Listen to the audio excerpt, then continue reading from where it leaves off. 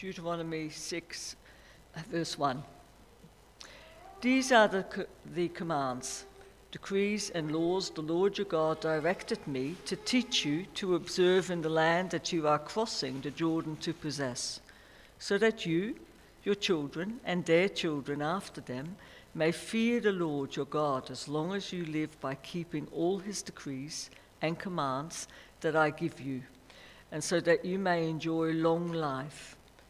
Hear, Israel, and be careful to obey, so that it may go well with you, and that you may increase greatly in a land flowing with milk and honey, just as the Lord, the God of your ancestors, promised you.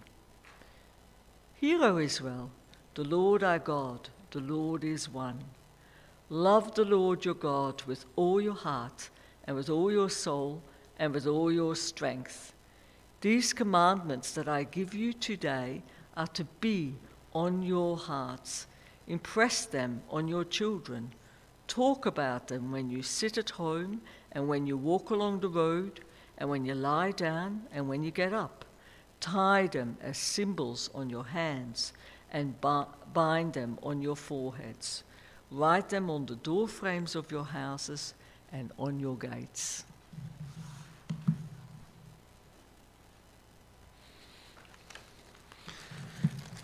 Thank you, Honey.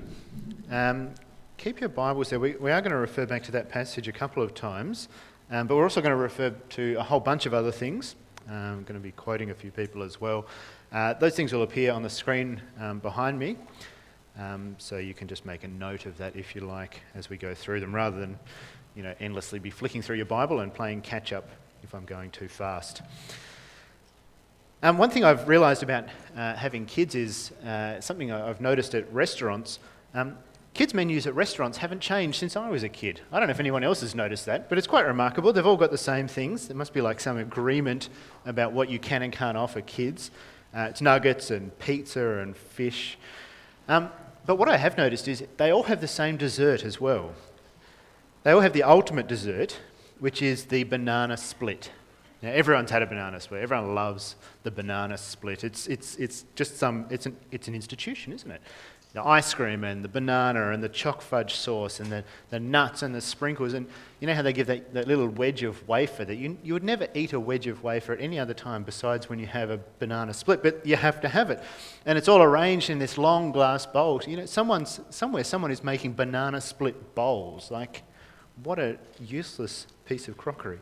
But anyway, that's what you have. And it's heaven, isn't it? For any child or for any grown-up child, it's a wonderful dessert and it's delightful. Except I don't like nuts in my ice cream. I think nuts in ice cream is worse than sultanas in biscuits. Like, don't give me those fake choc chips in my biscuits. It's not right. It's wrong. But, so no nuts in my banana split. But it's still a banana split, isn't it? Except, I don't like bananas in ice cream. Bananas are good. Ice cream is good. Bananas and ice cream is not good. I'm sorry to say this, but it's just not right. And that leaves me with a bit of a conundrum.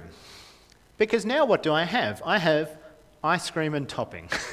Really, that's all I've got, is it? I mean, maybe if you're being really generous, you could say it's a sundae, but that's really stretching, isn't it? It's hardly a banana split anymore. It's lost the essence of a banana split, hasn't it? It's no longer what it was. And that's the thing, isn't it? There comes a point where you chop and change things to a point that it becomes something else. What it was, it's no longer that. It's now something different. It's not what it was. We've taken bits, we've changed bits, we've moved bits, and it's now become something else altogether. Now here's the question. Can we do that with God? Not deliberately, but can we end up accidentally doing that with God or indirectly doing that with God? Because we kind of hear it sometimes, don't we? We hear it said, I prefer the God of the New Testament. Old Testament God, he's all judgment and hellfire and brimstone. I don't really like him very much. But New Testament God, yeah, he's all right. Or maybe you've heard it said, I believe in a God of love. Now, usually people say this, I believe in a God of love, as opposed to a God of judging, or a God of holiness, or a God of some of those more uncomfortable things. Maybe we even do it ourselves. We have a tendency, don't we, to overemphasize the parts of God that we're actually more comfortable with. You know, we talk lots about a God of mercy, or a God of grace, and a God of kindness.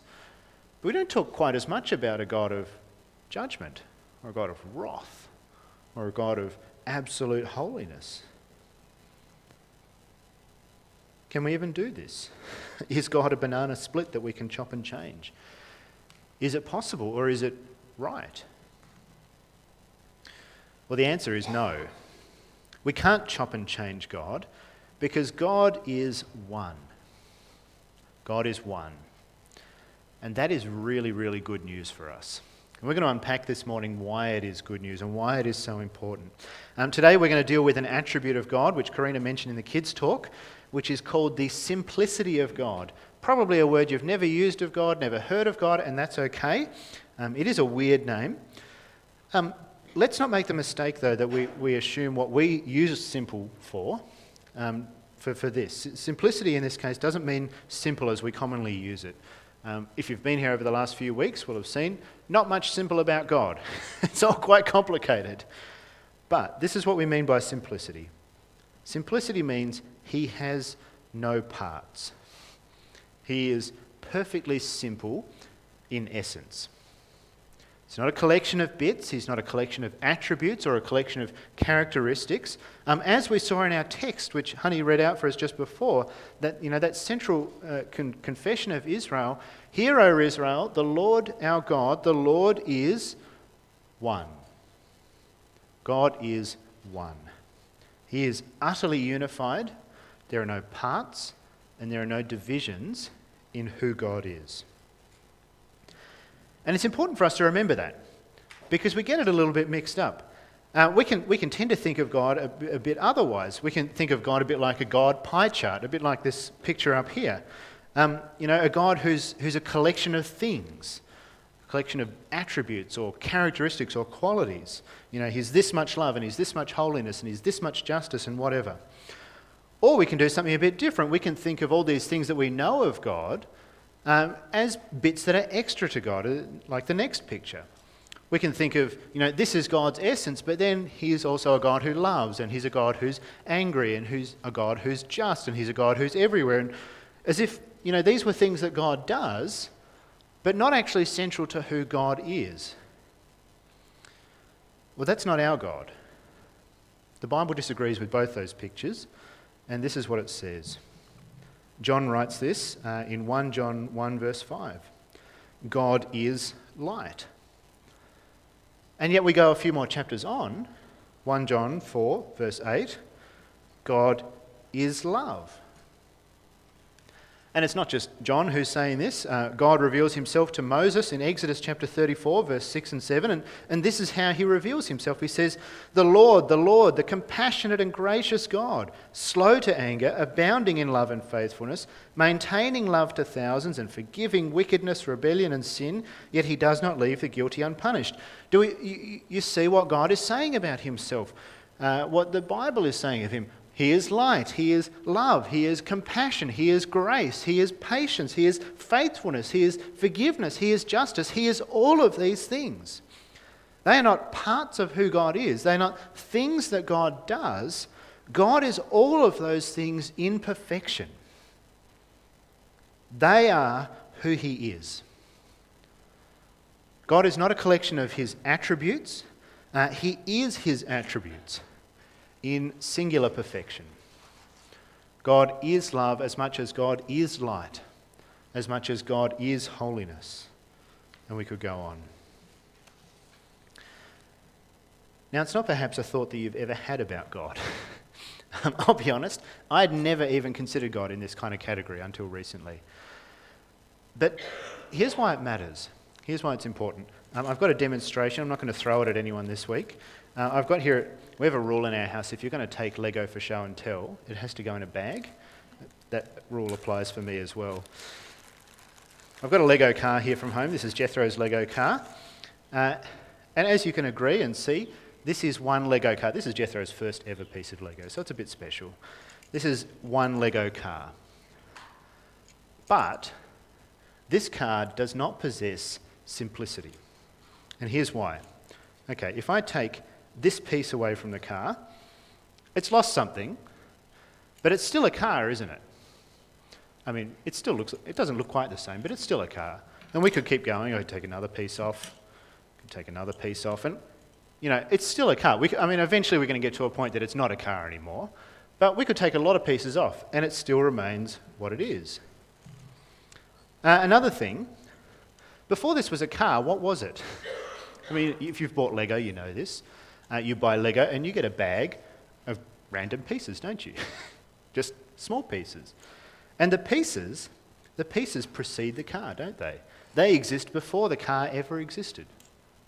That's the second thing. Here's the third thing. It came as a bag of bits. What do the bits need to become more than bits? And we didn't just shake them out on the table and poof, there was a magic car.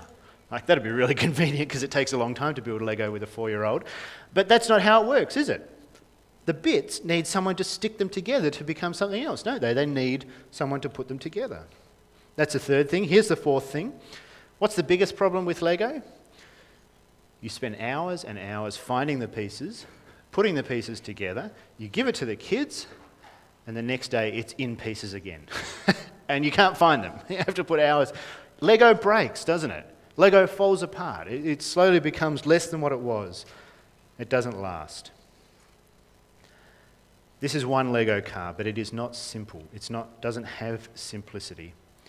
And it's different, therefore, than God. You can't remove bits from God because he is a simple being. He doesn't have bits. He is. Full stop. If God were to have bits, then like that Lego car, the bits would precede God. They would be before God. But he doesn't have bits, so they weren't. If God had bits, that would imply that someone or something stuck him together. And that someone or something would at least have to be before God and probably by implication greater than God. But God doesn't have bits, so there isn't that person or thing. And if God had bits, then inevitably, like the Lego, those bits would fall apart. Things that have divisions, things that are made up of parts, break down eventually into those parts. If God had parts, he couldn't be eternal. But God doesn't have parts, and so he is. And all of this because of the simplicity of God. This idea of the unity or the oneness of God. He has no parts, he simply is. And that's why it's so important. Now let's be clear here. When we see God, when we see him in Scripture, when we see him in Jesus, when we learn of him, there are parts of him, there are things of him that we see more clearly than other things. Now that's not because he's got parts, it's because we're limited. The limitation is on our behalf. Imagine a huge gemstone, cut and polished gemstone. It's beautiful. It's standing in front of you and it's on a rotating pedestal. And you stand there and you watch this gemstone as it slowly turns around. Now, as it spins, what happens to it? Well, what happens to your view of it? It changes, doesn't it? As it turns, one facet of that gem fades from view and another facet of that gem comes into view. Now, you wouldn't say that that's a different part of that gem, a different bit of it. What you're seeing is simply different views of the one thing. And so it is with the God of the Bible. Sometimes we see his love most clearly. Sometimes we read passages and read of his wrath or his anger or his holiness or his judgment or his grace. Now that doesn't mean those are parts to God as if he's divided himself up. What it means is that's what we've been given eyes to see at that particular time. That aspect of him. Because God is one. And that's good news. Because what it means is that God is never self-conflicted. God is never opposed to himself when he acts in this world. If you're a parent, if you've dealt with kids, we get self-conflicted, don't we? You're telling your kid off and they do something funny. They fart at an inappropriate time. And it's a serious moment, but you just can't help but smile at the same time because it's just a little bit funny. And so you're cranky, but you're trying not to laugh. You're self-conflicted. God never has that problem because his anger and his humour, they're never playing off against each other. He's all of his attributes at all of the time. This is what one theologian, Michael Horton, writes. It's going to appear behind me. He says, "We cannot rank God's attributes or make one more essential to God than another. God is love even when he judges. He is holy and righteous even when saving sinners. He is eternal even when he acts in time." All of these things we need to hold together about God all of the time. I mean, it's absolutely remarkable, isn't it? And the most beautiful and the most special place that we see this, the clearest place that we see this, is at the very most important moment in history. We see it best at the cross. Sometimes we end up talking about the cross a little strangely. We talk about it as if, when Jesus died on the cross, in that moment, God's love, defeated his wrath. Or, his mercy overcame his anger against sin. We pit these things together. But that's actually not it at all, is it? Because God is one. I mean, so Paul can write about it in Romans chapter 3. In chapter 3, verse 26, this is how he says, "He," that's God, "did it to demonstrate his righteousness at the present time, so as to be just and the one who justifies those who have faith in Jesus." Do you hear what Paul's holding together in that one verse? The righteousness of God, the justice of God, and the justifierness of God. It's not God pitted against himself there. It's God in his infinite perfections, all of his attributes, working together in perfect harmony for the sake of his people. Here's why that matters.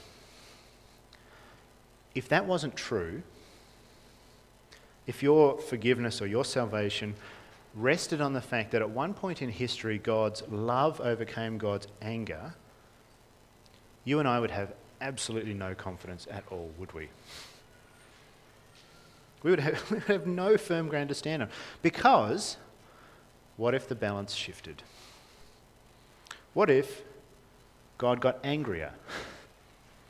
He looks at you and you keep making mistakes. He gets more angry. His anger starts to outweigh his love. Or what if you got less lovely? Less lovable to him? And the balance shifted. I mean, it's terrifying to even consider it, isn't it? There's no hope at all to be saved by a capricious and changing God. And that's not our God. Because our God is one. Our God is simple. He has all of his attributes all of the time in absolute perfection. And so as a result, you are 100% secure in him. If you have put your trust in him, then that is absolute. He will not change, and neither will your salvation in him. And therefore you are always utterly secure. I don't know if you ever do this, but sometimes when I'm coming home from work, I get to the front door, and before I open it, I have this thought: what sort of house am I going to walk into this morning? This evening, not morning. Is it going to be cranky, tired kids? Is it going to be chaos and anger and tantrums? Is it going to be lovely, happy kids? It could happen. To be honest, they probably wonder the same thing about me. What sort of dad's going to walk in the door? Let's be honest. We never have to fear that with God. And we never have to fear that with God because of this. Because he is one. Because he is perfect in love, perfect in holiness, perfect in righteousness and mercy and kindness and justice all of the time. At any moment when you approach him, all of those things are absolutely true about him. And so therefore you always can. It is a precious truth, the simplicity of God. Hear, O God's people, the Lord our God, the Lord is one.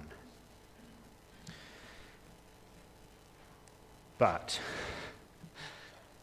now maybe this one's already occurred to you. There's a little fly in the ointment, or at least it appears there's a fly in the ointment, because we have this little belief which is difficult to understand.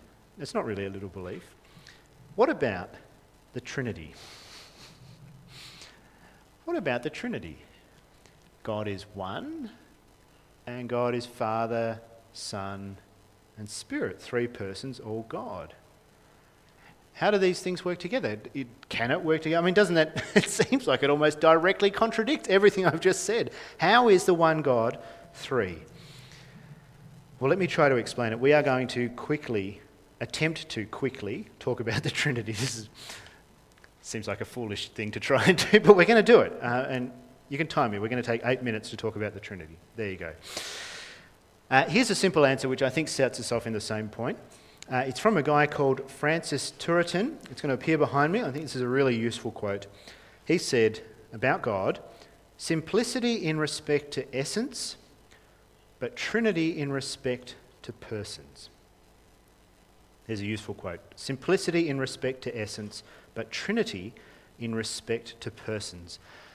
What's so helpful about that is, it's telling us that when we talk about God's oneness, we're not talking about it in the same way as God's threeness.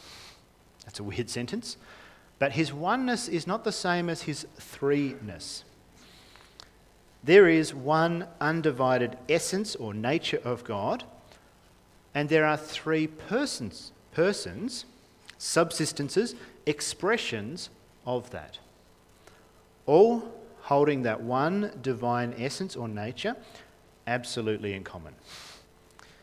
Maybe I can put it more simply. God's one essence exists in three persons. There's a really famous, you may never have heard of it. There's a famous creed amongst nerds from about the year 500 that deals with this topic, and it's called the Athanasian Creed. It's all about the Trinity. It's very long, but here's a quote from it which I think is quite useful. It's going to appear behind me. This is what it says. We worship one God in Trinity, and the Trinity in unity, neither blending their persons nor dividing their essence. For the person of the Father is a distinct person, the person of the Son is another, and that of the Holy Spirit is still another. But the divinity of the Father, Son, and Holy Spirit is one, their glory equal, their majesty co-eternal. It goes on, it's very long, but it is perfectly worded and balanced. It's wonderful. It's really quite remarkable. One God in Trinity, and the Trinity in unity. The Father is fully God, the Son is fully God, the Holy Spirit is fully God. Each of them is fully divine. Each fully share in all of the divine attributes absolutely perfectly. It's important for us to remember that, because that's not often how we talk about the Trinity, is it? We often talk about, God the Father being the just one, God the Son being the loving one, and the Holy Spirit being the something one. We're a bit fuzzy on that one. The powerful, the other one. But that's not how it works. They don't divide their attributes amongst them. They're not opposed to one another. They're utterly together. They each fully share in all of those attributes all of the time. And here's why that matters. I think kids get this. Kids get this quite well. Now, most kids know that their parents are one. We say it at weddings, don't we? And the two become one. Kids know that parents are one. But kids also know that parents are two. And kids love to exploit that. I loved to exploit that when I was a kid. I remember working out pretty quickly as a kid. There were certain things that you could go to mum for that she would say yes to that dad wouldn't, and vice versa. If you needed money, go to dad. It was far easier to talk into it, even if mum had already said no. Thankfully, mum and dad worked usually at a distance from one another, so you could really pit them against each other. Mum was great to get food out of. And if you wanted to get out of a job, mum was the one to speak to. And we could play them off to our advantage. Because that one wasn't a real one. Well, it was, but not quite. That's not how the Trinity works. They truly are one. 100% united in will, in essence, in purpose, in character, in attribute. Yes, they take on different roles at different times, but they are 100% united all of the time. Now, the Bible is actually quite clear on this. There's a great example in Hebrews chapter 9, verse 14. This is what it says. It should be behind me. This is what it says. How much more then will the blood of Christ, who through the eternal Spirit offered himself unblemished to God, cleanse our consciences from acts that lead to death, so that we may serve the living God? Do you hear just how wonderfully Trinitarian that is? That is perfect, isn't it? Christ, the Son, took on death, his blood shed. The Spirit enabled that sacrifice to be offered acceptably to God so that God the Father would accept it. The three working in perfect unity to achieve this together so that at the end of the day, you and I could be forgiven and saved. So they're not working at cross purposes here. They're not working to play off each other. They are working perfectly together. And perfectly together in unity, united in essence and in desire, taking on these different roles, your salvation is made possible. It's wonderful, isn't it? Each fully God, each operating to achieve the same thing. And that's great news for us. You might remember a couple of weeks back we saw that God was incomprehensible, but we didn't mean that he was impossible to understand. We meant that he is so big and awesome and other that we could only barely begin to comprehend just a little bit of him, but never know him fully. Well, here's the good news. Each person of the Trinity is fully God, in perfection, in essence, in attributes. And so to know one is to know all. It's what Jesus says. This is what he says in John chapter 14. I am the way and the truth and the life. No one comes to the Father except through me. If you really know me, you will know my Father as well. And then in verse 10, don't you believe that I am in the Father and the Father is in me? Do you hear what he's saying? To know me is to know my Father, because we are one. Different persons, yes, but same God, fully God. To know Jesus is to know the Father because of this. Because God is one, because God is simple. Simplicity and Trinity together makes possible a personal relationship with God. If Jesus wasn't fully God, or was only part of God, whilst yes, we might know him, we would never fully nor truly know who God the Father is. We would only know a bit of him. We'd still be on the outer. But Jesus is fully God. And therefore he is the way for us to fully know God as Father and share in him and therefore live in him as well. Yes, it is. Look, it's complicated stuff. There's no way to get around that. But it's good. We have one God in three persons who, perfectly united, perfectly working together, have achieved our salvation for their glory and made themselves known so that we can truly know them and share in them and live in them and with them. Simplicity and Trinity, that is our chance to know and taste in and share in the great mystery of our God. Let me lead you in prayer as we give thanks to God for that. Let's pray. Heavenly Father, we praise you as the one God, the three persons and one God, this perfect unity of simplicity and Trinity, perfect in love, perfect in holiness, perfect in righteousness and in justice, not made, unchanging, eternal. Father, it's remarkable stuff. It's hard for us to get our minds around, and yet it's beautiful, because it means that the hope and confidence that we have in you is as perfect as you are, is as unshakable as you are, is as eternal as you are. Father, we praise you that out of your perfections is hope for people like us. For you have effected our forgiveness, our rescue, our salvation, and you've done so entirely out of yourself, gifted by your grace that we would know you truly. Father, as we reflect on all of this, it's hard for us to wrap our minds around. And so we pray for your help in that. Help us to be able to just grasp even a little bit of this, that we would both marvel at you and be amazed by you and be glad at what we can see of you, and find our hope strengthened